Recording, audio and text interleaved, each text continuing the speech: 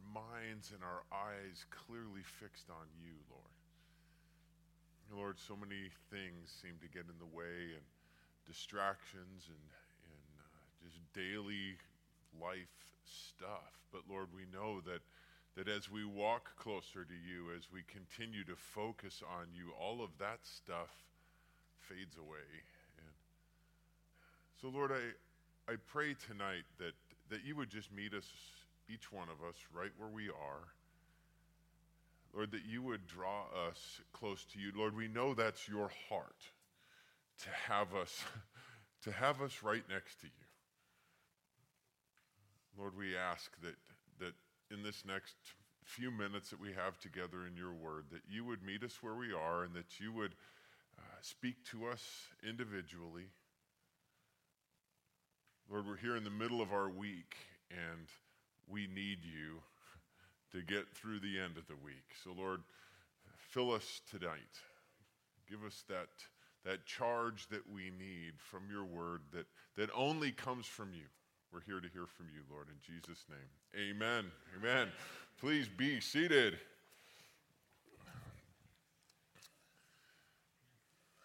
Grab your Bibles, please.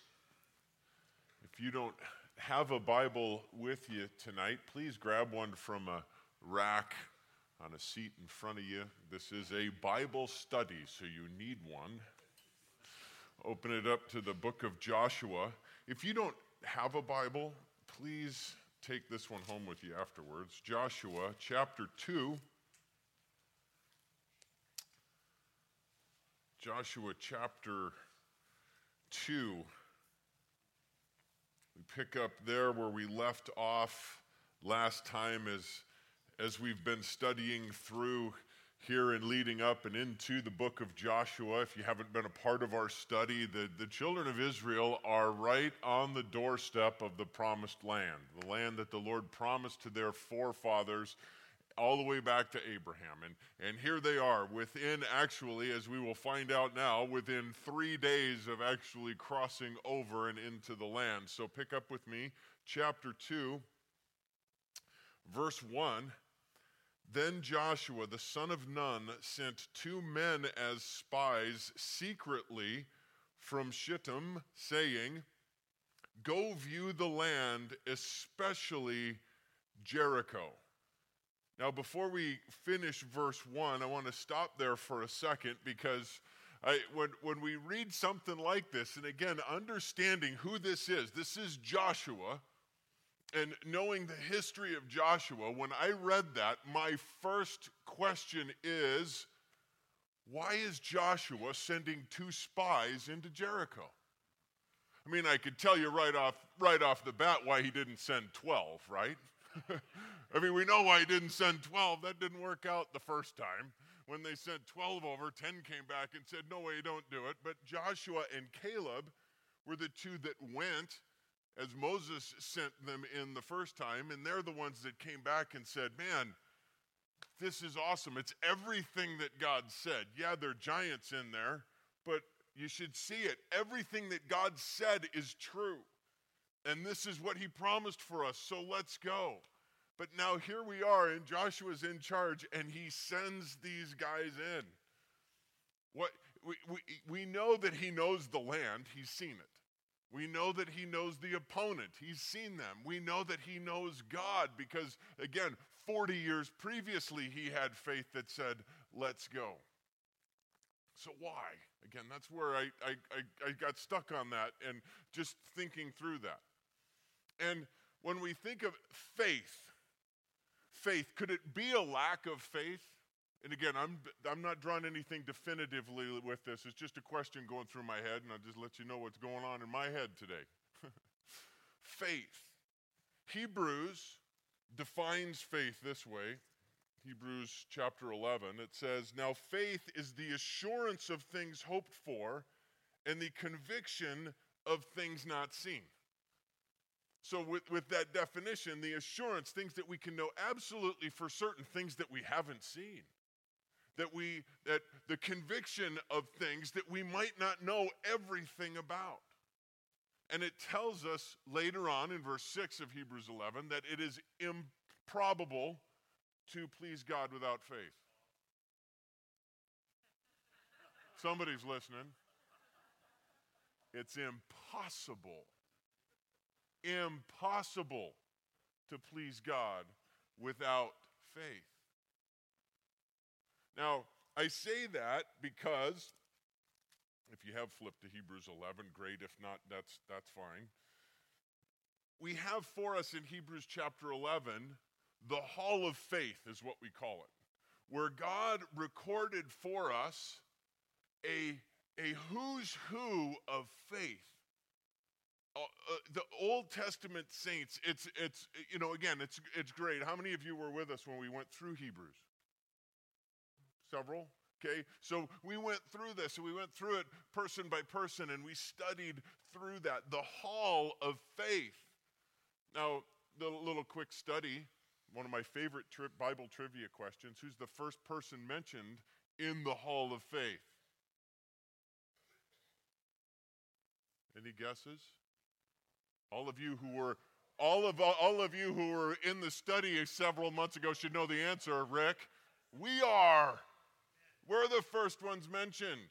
Hebrews 11:3, by faith we understand that the words were prepared by the word of God, so that what is seen is not out of things which are visible. So anyway, there's a Bible trivia question for you. Totally off subject, sorry. Hebrews chapter 11, and I guess back to my point, why is Joshua sending these men in? Well, Hebrews, it's interesting because, again, these are the giants of the faith, right? The hall of faith. Hebrews 11:32 says this, and what shall I say? And this is after he's gone through and listed, Abraham and Moses, and I mean all of the big guys, right? And he goes on, he goes, what shall I say? For the time will fail me if I tell of Gideon, Barak, Samson, Jephthah, of David and Samuel and the prophets. The first one that he lists there, Gideon. Hall of faith, Gideon, the one who, when God said, do this, he said, I tell you what, Lord, here's the deal. I'm going to put out a sheepskin, and in the morning you make that wet and the ground around it dry, and then we're good. God does that. The next day he goes, all right, tell you what, let's do it the other way real quick, just to make sure it was you. Make the ground wet and that dry, okay? That Gideon who then the Lord took from all of his men from 30,000 down to 300 to battle these men. But I say that then, and this is what the Lord now is speaking to Gideon in Judges chapter 7. He says that after he's whittled it down to 300 men, the Lord said, now that the same night it came about that the Lord said to him, arise, go down against the camp, for I have given it into your hands. Now, God's shown him all of this stuff, and now he's speaking directly to him. But listen to what God says next. He says, but if you are afraid to go down, go with Purah, your servant, down to the camp, and you will hear what they say, and afterward your hands will be strengthened that you may go down against the camp. So he went with Purah, his servant, down to the outposts of the army that was in the camp. Now the Midianites and the Amalekites and the sons of the east were lying in the valley, as numerous as locusts, and their camels were without number, as numerous as the sands on the seashore. Now remember, Gideon's got 300 men. And Gideon came, behold, a man was relating a dream to his friend, and he said, behold, I had a dream. A loaf of barley bread was tumbling into the camp of Midian, and it came to the tent, and it struck it, and it fell, and it turned upside down so that the tent lay flat. His friend replied, this is nothing less than the sword of Gideon and the son of Joash, a man of Israel. God has given Midian and the camp into his hand. So they go down and they're eavesdropping on the enemy's camp, and one guy says, man, I had a dream, and he says it, and the other guy says, oh my goodness, that's Gideon. He's going to kill us. God sends Gideon down so that he hears that conversation, that he gets a word of confirmation, if you would. The second one that is mentioned for us in Hebrews 11:32, Barak. His story is told for us in Judges chapter 4. If we pick up in verse 4, it says, "Now Deborah, a prophetess, the wife of Lapidoth, was judging Israel at the time. She used to sit under the palm tree of Deborah between Ramah and Bethel in the hills country of Ephraim, and the sons of Israel came to her for judgment.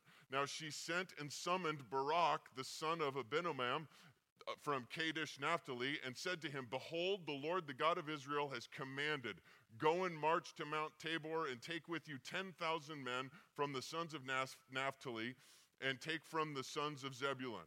I will draw out to you Sisera and the commander of Jabin's army with his chariots and with his many troops on the river Kishon, and I will give them into your hand." So here she is telling Barak, you go, command this army, the Lord has given it into your hand. And what does this man of faith say? It says, "Then Barak said to her, I'll go if you go with me." That's what it says. If you won't go with me, I won't go. Now, I have this nightmare, because I've used this illustration before. I have this nightmare that when I'm going to get to heaven, Barak is like this huge dude, and he's not going to think that's very funny.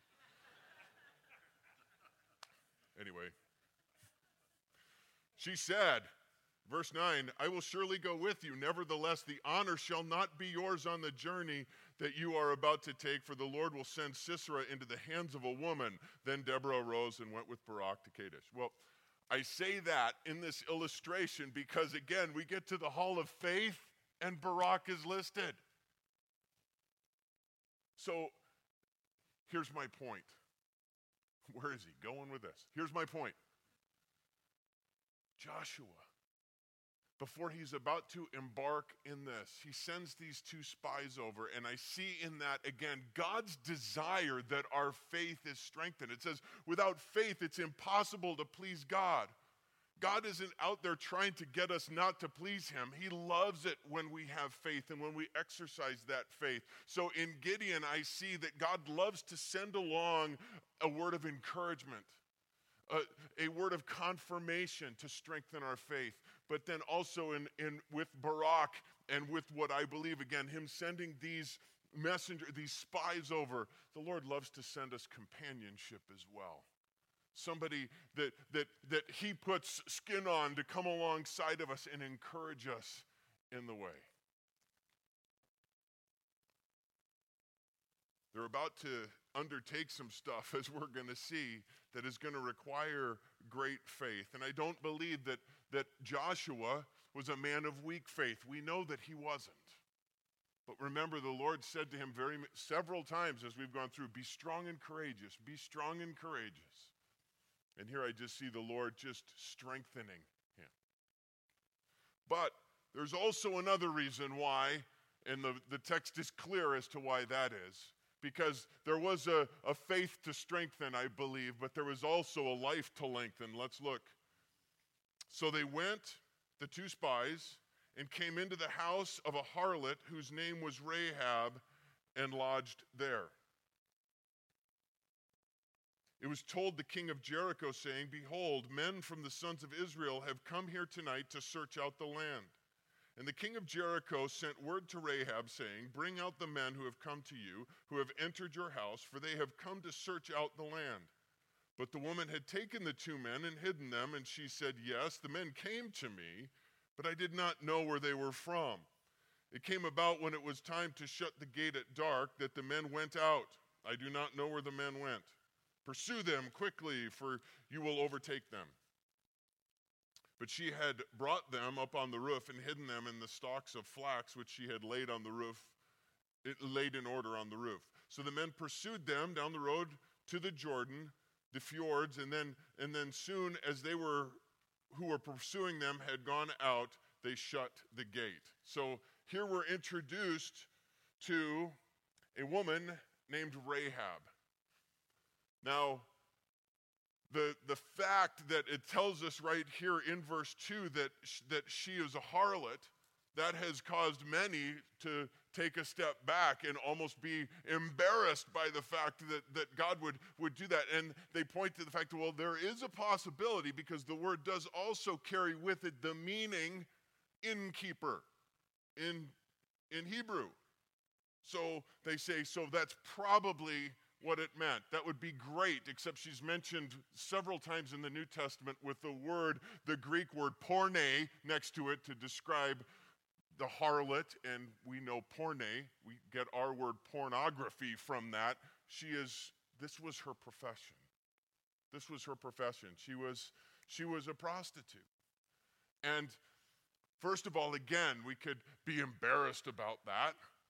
We can, apologize about that or try to get around that fact. But bottom line, we should be thankful for that. Because in that, and again, as we continue our story, we're going to see that God saves this harlot. God saves Rahab's. God saves the worst of the worst as the world would look at them. And that blesses me. That blesses me. I hope it blesses you. Because none of us would want to stand up here and reveal all of our past and all of the things that we've been through and to put a camera on our life. But the fact that God washed away all of that sin, the Lord Jesus took all of that on himself. The Lord said that, the Bible tells us that the Lord spent a lot of time with tax collectors and prostitutes. Now, he did that because they were drawn to him because they were repentant and turning from their sin. Jesus said, go and sin no more. But he also said to those on the judgmental side of that, he was without sin, cast the first stone. The Lord loves to save the lost. He came to seek and to save the lost, and he loves to save Rahab's. Again, that blesses me, and we'll talk a little bit more about it later, but as we share the gospel, let us never, ever say they're too far gone. Here we see not only a harlot, but I don't know if you noticed that when we read through it, but she's also a liar. She said, first of all, I don't know where they're from. We're going to find out in the next section of verses we read. That's a lie. She knows exactly where they're from. She said, I don't know where they went. They're gone. That's a lie. She knows exactly where they are. They're up on her roof, buried in the stalks of flax. And I've heard people have used these verses, along with the verses back with Moses and the nursemaids, with Moses saying, see, it's not always wrong to lie. Dangerous, dangerous line to walk. When we look at this, we say, well, she got away with it. God blessed it. Did God bless it? Or did God allow them to stay hidden? We have to be careful when we say that God blesses sin, because the Bible's clear. We are not to bear false witness. That's exactly what she just did. She lied. Does God bless that? No, but God works all things, even that together for his purposes. What else could she have done? I mean, really, if we're going to sit through it, what else could she have done? I don't know. Let's read Genesis 19. What did Lot do? He didn't lie. Granted, he had another really stupid thing that was his idea. Here's my daughters, take them. That was really bad too. But he told the truth. He didn't lie and say they're not in here. I guess bottom line, here's the thing for us. Lying, and I can't find a single instance where this isn't the case, lying always points to a lack of faith. If we are lying about something, it points to a lack of faith on our part. Now, Can you blame Rahab? We're going to see that she understands who God is, but she doesn't know much at all about him yet. And I would imagine that with her lifestyle and the people that she hung around with, lying was probably a big part of life. So can we come down really harshly on Rahab? No. She's a pagan who, if anything, is a new believer in God as God has revealed himself to her. But what's our excuse? We know. And I guess bottom line that I'll just leave it on this, guys, we need to always speak the truth. Always. Well, we see that she is a prostitute, that she's a liar, but wow, what faith in action this woman has. I mean, understand what's being laid out here. This is treason, what she's doing. These spies have come to her home, and again, she knows this. We're going to see in a second when we get there. She knows exactly who they are and why they're there. Yet she hides them upstairs, and she tells the people, they're not here. Treason. I mean, her life is at stake, not to mention, her family's lives and everything else. But Hebrews 11 says this. Before the group that we just looked at, Gideon and Barak, the verse preceding it, Hebrews 11:31, by faith, Rahab the harlot did not perish along with those who were disobedient after she welcomed the spies in peace. Rahab, the prostitute, the liar, this Rahab is in the hall of faith. That's pretty cool. And almost put it right up there to one up that, if you would even. Listen to what James says. James, giving props to Rahab, says this: in the same way. In what same way? The same way that Abraham displayed his faith by offering Isaac on the altar. That is what James is referring to. He says, in the same way was not Rahab the harlot also justified by works when she received the messengers and sent them out by another way? For just as the body without the spirit is dead, so also faith without works is dead. Wow. So we're looking at Rahab, and we could say pretty young in her faith, but a pretty powerful faith already. A faith that is displayed in what she did. And both the author of Hebrews and James taking note of that. I think it's telling that Jesus also, speaking of a man who wasn't from the children of Israel. As a matter of fact, he was a pagan, he was a Roman, he was a centurion. Jesus said of that man, I haven't seen faith in Israel like that man's faith. And isn't that a shame? That we get this centurion probably brand new in the faith. Obviously, he had faith because he came to Jesus. This Rahab, this faith, actions, living it out. So oftentimes that we see that faith in new believers, and that is just on fire. But those who have been in the faith for a while and go kind of moving just along, it kind of cools off. May that never be said of us.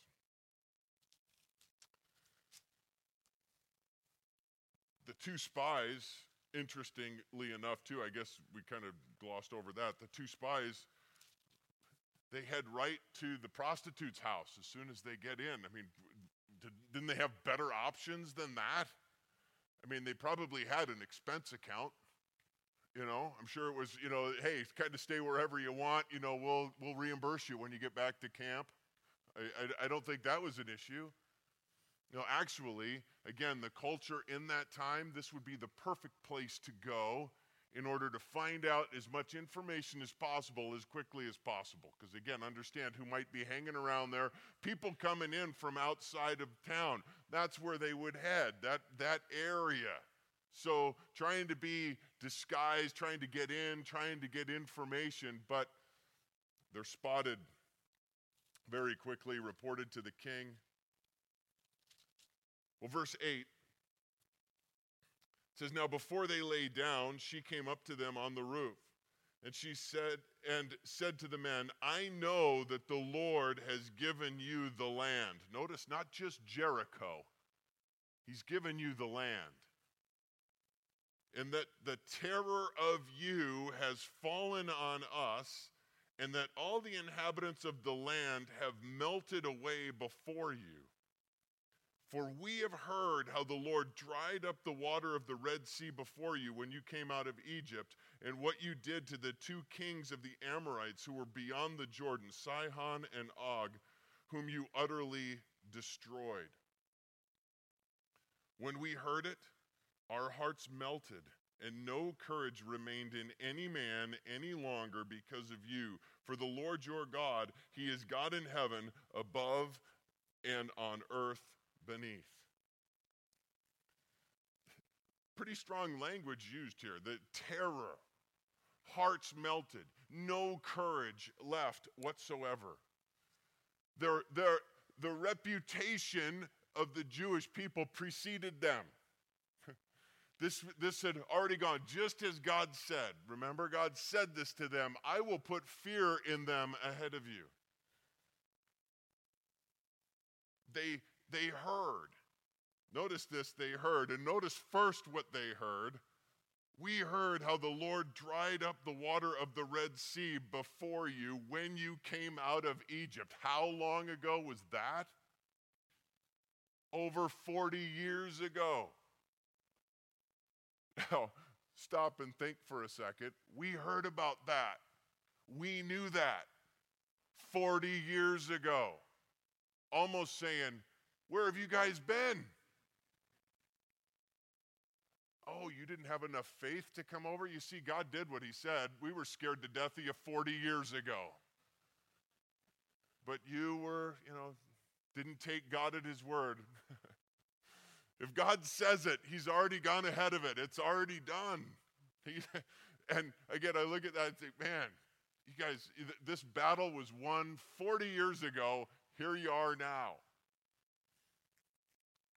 But notice also what they heard, this more recently, within the past few months. We heard what you did to the two kings of the Amorites who were beyond the Jordan, to Sihon and Og. And I say, we know how tough they are. They were neighbors of us across the river. We know what bad dudes they were, and we heard how you just wiped them out. And in this, I love this, because again, guys, we have to realize that we fight from a position of victory. And the battle is half over before it even begins, because the enemy knows they're beaten. I think back to when I was in high school, when my senior year, our basketball team we were picked preseason to win the state championship. I mean, I'll just tell you real quickly, we lost our first game and then won 32 straight, won the state championship. We went into the first game way too overconfident, and anyway, but that's not my point. My point is, there were several games that we knew warming up, this game's over already. We knew that the other team knew they were beat before we even started the game. They read the newspaper. They knew that they knew all of this stuff, and then they knew the team that just beat them by 20, we beat by 30 the week before. And so the game was half over already before it even began. Now, I also know that from the other side of the coin when I went to college. There were many times where I'm warming up on the other end with my teammates, and we're looking down at that other team and we say, we don't have a chance. I mean, look at those guys. They're huge. So, before you think I'm boasting too much, though, my high school glory days were trumped by my college thumping days. So anyway, Lord humbled me. But I give that illustration also because we need to, if we take a look at this from the other part of this too, notice it says in verse 11, when we heard it, our hearts melted and no courage remained in any man. So it wasn't just Rahab that understood this. Everybody understands it. But it's not just knowledge and it's not just fear that saves anybody. That's not enough. It's not just the understanding of who we are. It's not just an intellectual knowledge of who God is. That's not enough. James also says in chapter 2:19, you believe that God is one? You do well. He says that very sarcastically because he follows up and says that the demons also believe that and shudder. They understand who God is. They understand the power of Almighty God. And for us to just say, I get it, and that I have a fear of God, that's not enough. Because even the demons have that and are scared. We need a faith, and a faith that works. It's not faith and works, it's a faith that works, that saves us. That's what Rahab had. She understood this. She understood the whole picture. She understood her future if she didn't surrender to everything that this God and his people were going to do. She needed to completely give everything over. She needed to be willing to leave it all and follow Almighty God. Well, verse 12. Now therefore, she's still speaking, please swear to me by the Lord.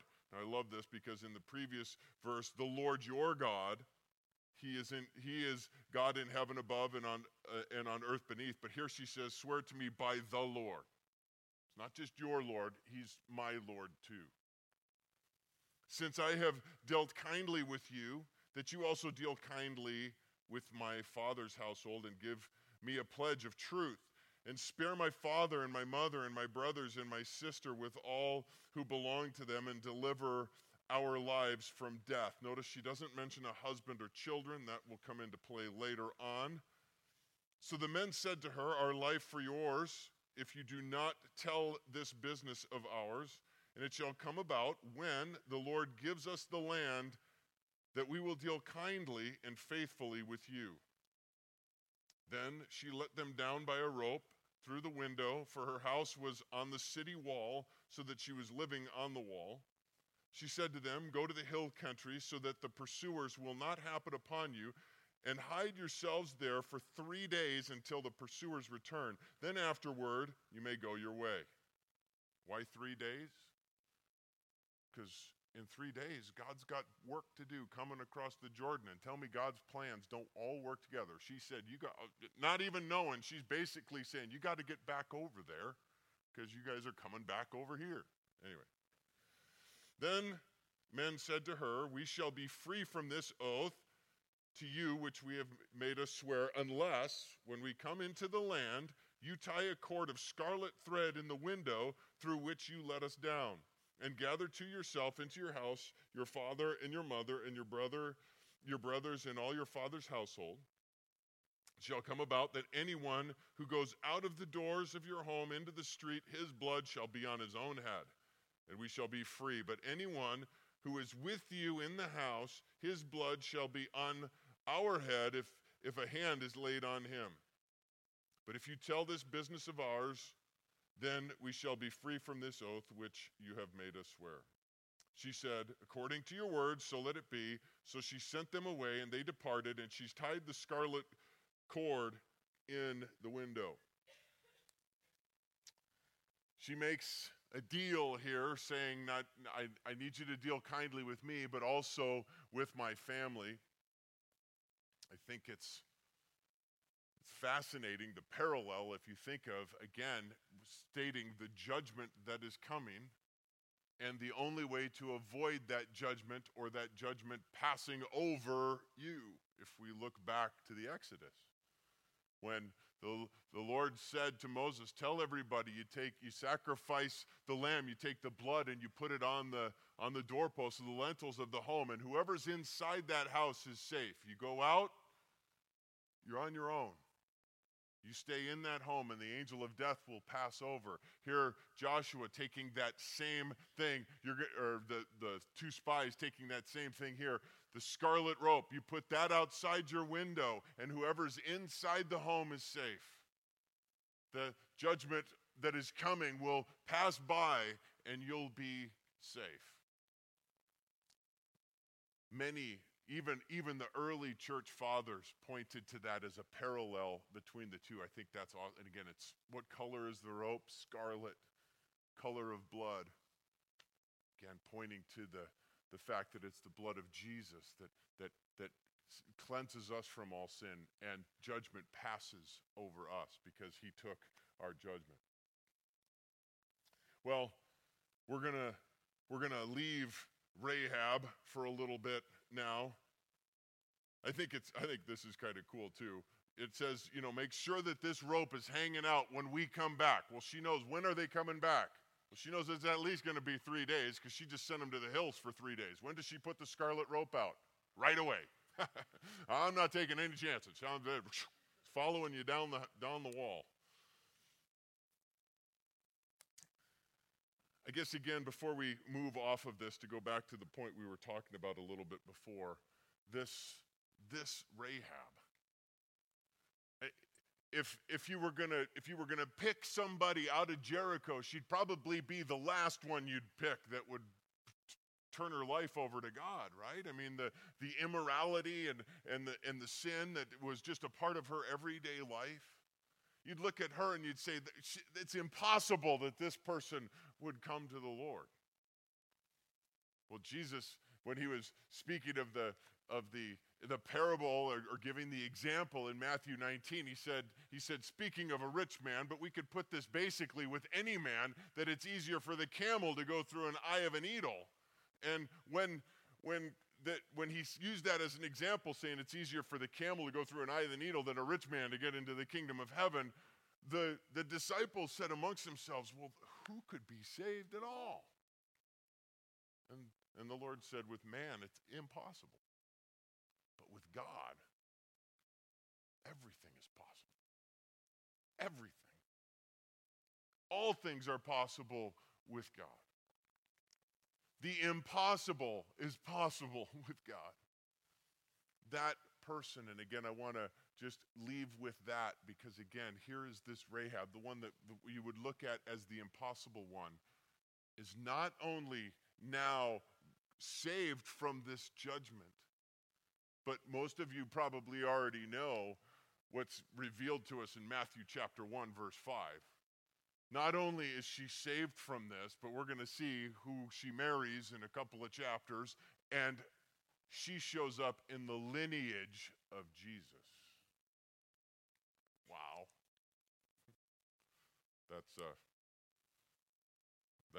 That's just cool. That's how God works. And we think that we could say, well, they're too far gone. They'll never believe. They, whatever. No. We can't take that card out. We just keep sharing. We just keep being obedient. Well, continuing. 22. They departed and came to the hill country and remained there for 3 days until the pursuers returned. Now the pursuers had sought them all along the road, but had not found them. Then the two men returned and came down from the hill country and crossed over and came to Joshua the son of Nun, and they related to him all that had happened to them. They said to Joshua, surely the Lord has given all the land into our hands. Moreover, all the inhabitants of the land have melted away before us. Again, going back to the beginning of this, Joshua already knew that. Joshua already knew that. But here, two others now know this. And it does tell us at the beginning that he sent the spies secretly. So maybe hedging his bet that if they came back without the same faith that he thought they were going to come back with, that all the people don't hear it. But now, it's not just Joshua that's excited, it's these two that are excited, and this news can spread and really take off. Well, chapter 3 says, Then Joshua rose early in the morning, and he and all the sons of Israel set out from Shittim and came to the Jordan, and they lodged there before they crossed. At the end of 3 days, the officers went through the midst of the camp, and they commanded the people, saying, When you see the ark of the covenant of the Lord your God, with the Levitical priests carrying it, then you shall set out from your place and go after it. However, there shall be between you and it a distance of about 2,000 cubits by measure. Do not come near it, that you may know the way by which you shall go, for you have not passed this way before. It says here that they are to follow the ark.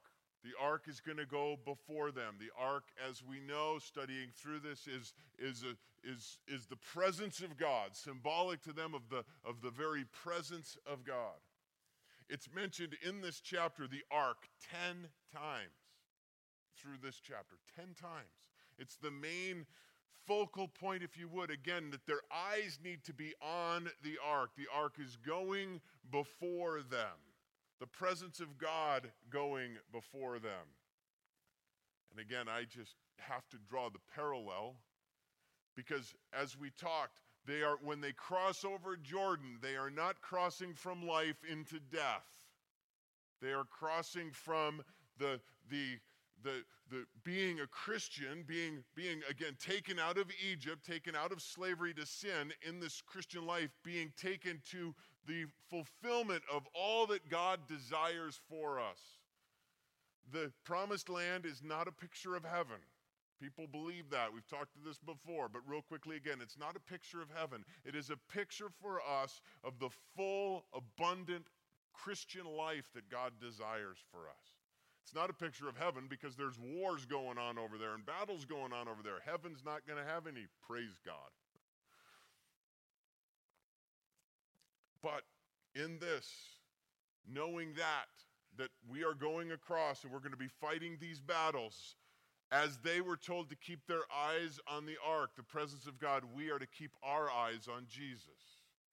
It's exactly what the author of Hebrews tells us, right? In Hebrews chapter 12, verse 2, fixing our eyes on Jesus, the author and perfecter of our faith.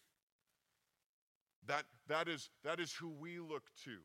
And notice it says that 2,000 cubits. That's about 3,000 feet. That means it's over a half a mile away that it's going to be ahead. Why so far? Well, there's a couple million people plus. They all need to have a clear, unobstructed view of that, as we all need to have an unobstructed view of the Lord Jesus. People can't get in our way of that. We can't elevate people into that position. The world can't get into our view of Jesus as we elevate things of the world. No, we need to have a clear, unobstructed view of Jesus, as they did. It says here, so that you can see, because you haven't been this way before. You're going to a new place. You have to keep God in view. And don't get ahead of him. Keep your view, keep your look, keep looking. Then, verse 5, Joshua said to the people, consecrate yourselves, for tomorrow the Lord will do wonders among you. We all want to see God do wonders, don't we, in our life? We all want to see God do miraculous things in our life, right? I would imagine it would be pretty hard-pressed for anybody who has faith in God that would say, you know what, I'm kind of tired of seeing him do stuff. You know, we all want to see him do the miraculous in our lives. But the question that I ask many people as they come to me and we have this discussion, my question first and foremost is, how badly? How badly do you want to see God work in your life? Because if you really want to see him do miraculous things, you need to do what has been commanded here, what Joshua says. You need to consecrate yourself. You need to consecrate yourself. That word means to to set yourself apart. It means to dedicate yourself, to sanctify yourself. It has to do with personal holiness. Alan Redpath said it this, and I love the way he puts things. This just puts it in such a great way. It says, the level on which God meets men depends on the level on which we as Christians are prepared to meet our Lord. God can only meet us in the place that we're prepared to go. And if our hearts aren't right, if we're involved in things that we shouldn't be, if we're distracted, if we're focused on other things, God can't meet us where he wants to meet us. God can't show us the things that he wants to show us because we can't see it. We need to consecrate ourselves. We need to set ourselves apart. And there's so many things that we can look at in the Word to point to that, but Ephesians 5 stuck out to me today. Ephesians 5:15 says, therefore, be careful how you walk, not as unwise men, but as wise. Watch how you walk, making the most of your time. Confession, I do waste time. I look back at over the course of a week sometimes and I think, man, if I would have claimed all of the time that I wasted for the Lord, man, what else could he have done? I'm not saying no downtime. I'm not saying no relaxation. I'm not saying no hobbies, all that type of stuff. That's not what I'm saying. But could we all honestly say that any of us haven't wasted any time over the last week? Making the most of your time because the days are evil. That doesn't fit today, does it? So then, do not be foolish, but understand what the will of the Lord is.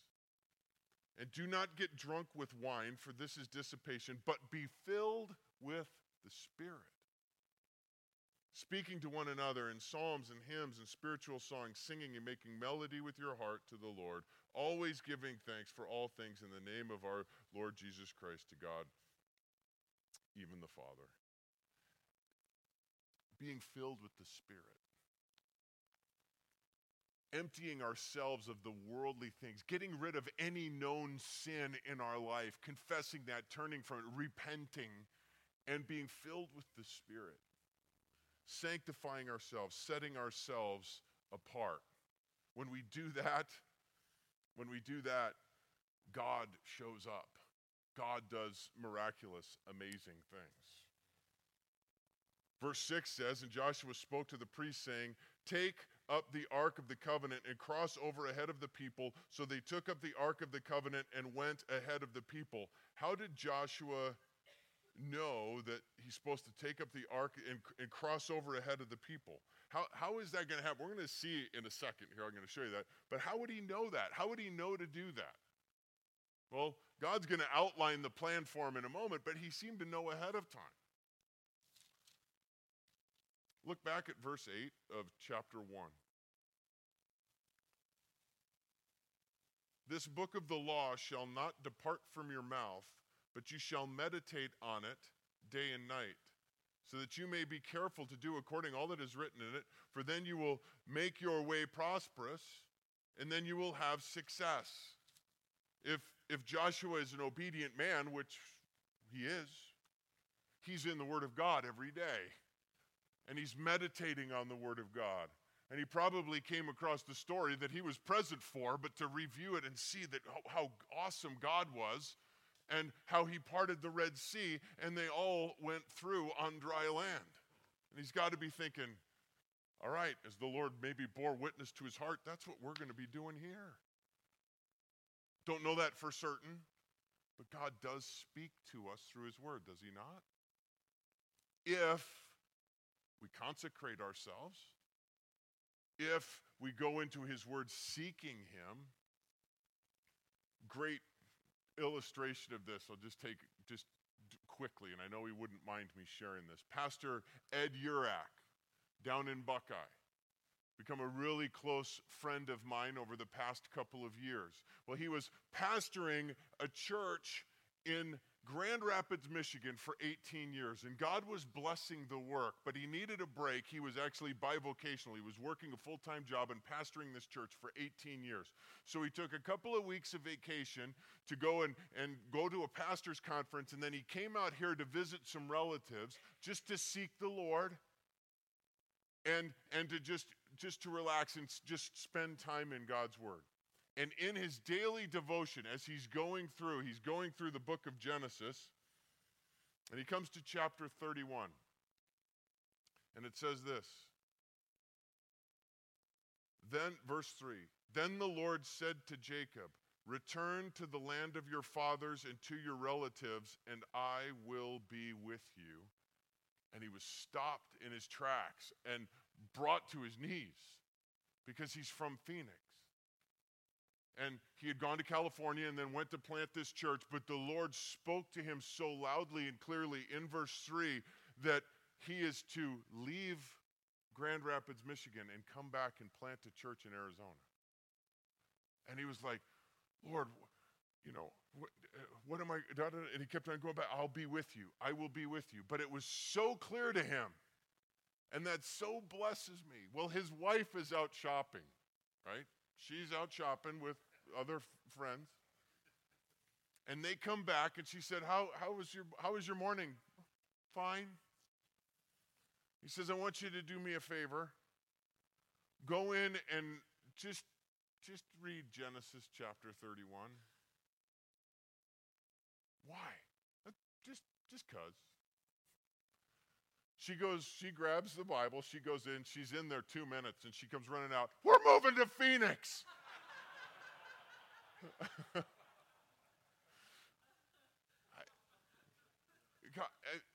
God wants to speak to us in his word. He will bear witness in your hearts. There's probably instances of that. People could share how God's used a verse and specifically just spoke directly to their heart. I believe that maybe had something to do with what we see here with Joshua. But it says then, verse 7, now the Lord said to Joshua, this day I will begin to exalt you in the sight of all Israel, that they may know that just as I have been with Moses, I will be with you. Notice God says, I will exalt you. Always, always, always let God be your PR guy. Let him do the exalting. Also, when we do that, he does our defending, but he also does our humbling and our disciplining. You shall moreover, verse 8, command the priests who are carrying the ark of the covenant, saying, when you come to the edge of the waters of the Jordan, you shall stand still in the Jordan. Then Joshua said to the sons of Israel, come here and hear the words of the Lord your God. Joshua said, by this you shall know that the living God is among you, and that he will assuredly dispossess from before you the Canaanite, the Hittite, the Hivite, the Perizzite, the Girgashite, the Amorite, and the Jebusite. Behold, the ark of the covenant of the Lord of all the earth is crossing over ahead of you into the Jordan. Now then, take for yourselves 12 men from the tribes of Israel, 1 man from each tribe. It shall come about when the soles of the feet of the priests who carry the ark of the Lord of all the earth, rest in the waters of the Jordan, that the waters of the Jordan will be cut off from the waters which are flowing down from above, and will stand in one heap. Now we hear the plan revealed in detail. It says that the priests are carrying the ark, and when their foot rests in the water, God's going to take care of it, and they'll be able to cross over. Now, I have some slides I want to show you here. First of all, it's a map. It kind of shows where everything is. You can see the Dead Sea down there, and that is where they're going to be crossing over. And up above there, you can see Jericho. It's a little fuzzy, or maybe it's my glasses. But anyway, you can see this is where we are geographically. Now they're crossing over. They're right at the shore there of the Jordan River. On the next slide, this is actually a picture that bald guy, maybe if you look up here now, you see that baptizing some folks from one of our trips in the Jordan River. If you've never been to Israel, we are going. We have a meeting after second service this week if you're interested, but February 28th, March 10th next year. But going and being baptized in the Jordan River, awesome thing. Well, this is up close to the Sea of Galilee. This is an awesome place to do the baptisms. It's really clean. Actually, Pastor Chuck Smith was really involved in getting this whole thing put together. It's really a cool place. But it's not close to where they crossed or where Jesus was baptized. That's actually on this next slide. This is down towards, very close to the Dead Sea. This crossing area is right across from Jericho. So this is within this area, and based on the number of people that crossed, this probably an area where some of them crossed. Anyway, so you can see there behind me, that's the Jordan River. And you can look at that and you could say, you know what? I guess that could probably happen. You know, I mean, it probably wouldn't take a whole lot of faith to just take a step into that water. But let's take a look, because it tells us that the Jordan is at flood stage. This is the Jordan at flood stage. Notice where the tree is.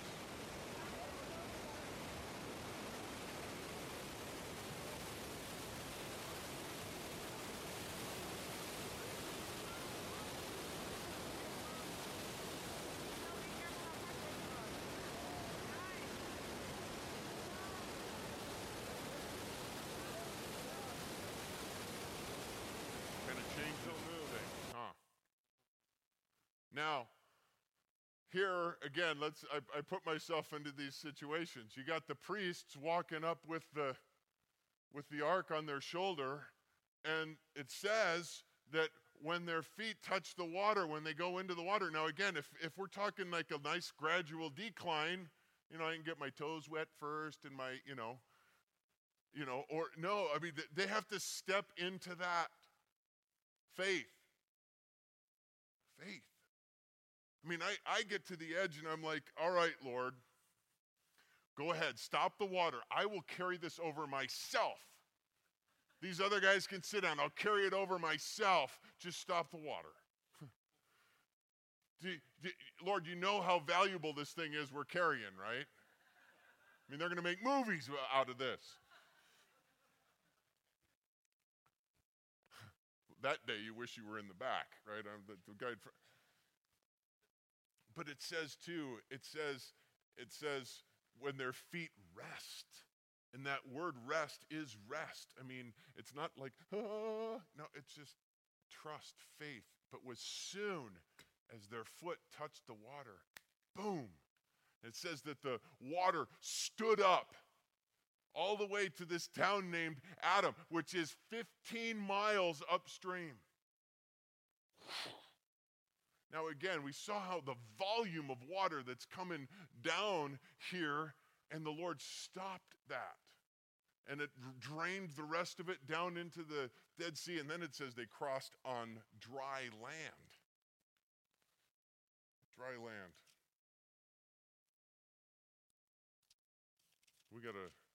Let's pick that up there then, verse 14.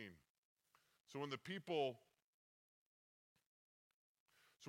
set out from their tents to cross the Jordan, with the priests carrying the Ark of the Covenant before the people, and when those who carried the ark came into the Jordan, and the feet of the priests carrying the ark were dipped into the edge of the water, for the Jordan overflows all its banks at the days of the harvest, the waters which were flowing down from above stood up and arose in a heap a great distance away at Adam, the city which is beside Zarethan, and which were flowing down towards the sea of the Salt Sea, that's the Dead Sea, were completely cut off. So the people crossed opposite Jericho. And the priests who carried the Ark of the Covenant on the Lord stood firm on dry ground in the middle of the Jordan, while all Israel crossed on dry ground until all the nation had finished crossing the Jordan. Again, just the miraculous things that God does when they consecrated themselves and they stepped out in faith and they saw this amazing thing. Again, the miracles pile up on top of each other. Again, if you think through everything, first of all, as soon as their foot touched the water is backed up 15 miles upstream, dry ground that they're walking on. Where's all the rest of that water going? God stopped it somehow. I mean, just again, God did this miraculously so that a couple million people could cross over on dry ground. And the people in Jericho, they had to be thinking, all right, yeah, we're scared of these guys, but we got two things going for us. One, we have walls around our city. Two, the Jordan River is between us. Well, we got one thing going for us as the water stands up and these 2 million people come over. Wow. Well, we'll pick up start chapter 4 next week. Let's pray. Lord, thank you. Thank you again as we see in this the amazing power, the incredible miracles that Lord are nothing to you. Lord, we desire to see you work miraculously in our lives. And Lord, if we take nothing else away from tonight, Lord, I pray all of us take away that challenge to consecrate ourselves and to walk by faith. That we would allow you, Lord, to speak to us, to work in us, to show us any area in our life that is displeasing to you. Those areas might even be things that the rest of the world can get away with. They might be things that other Christians seem to have no problem with. But Lord, we give you permission to show us things that we need to get rid of in our life so that we would set ourselves apart for you. And Lord, it's our desire to walk by faith. And Lord, if that means that we need a word of encouragement or somebody to come alongside, Lord, we pray that you would do that our faith would be strengthened and that we would please you as we step out. Lord, have your way. Thank you for your time this evening in your word. Bless us this week now as we continue finishing out this week. And Lord, it's our desire to hear from you every day in your word. Speak to us. Speak to us clearly and personally as we focus our attention on you. In Jesus' name, amen. Amen. God bless you guys. We'll see you soon.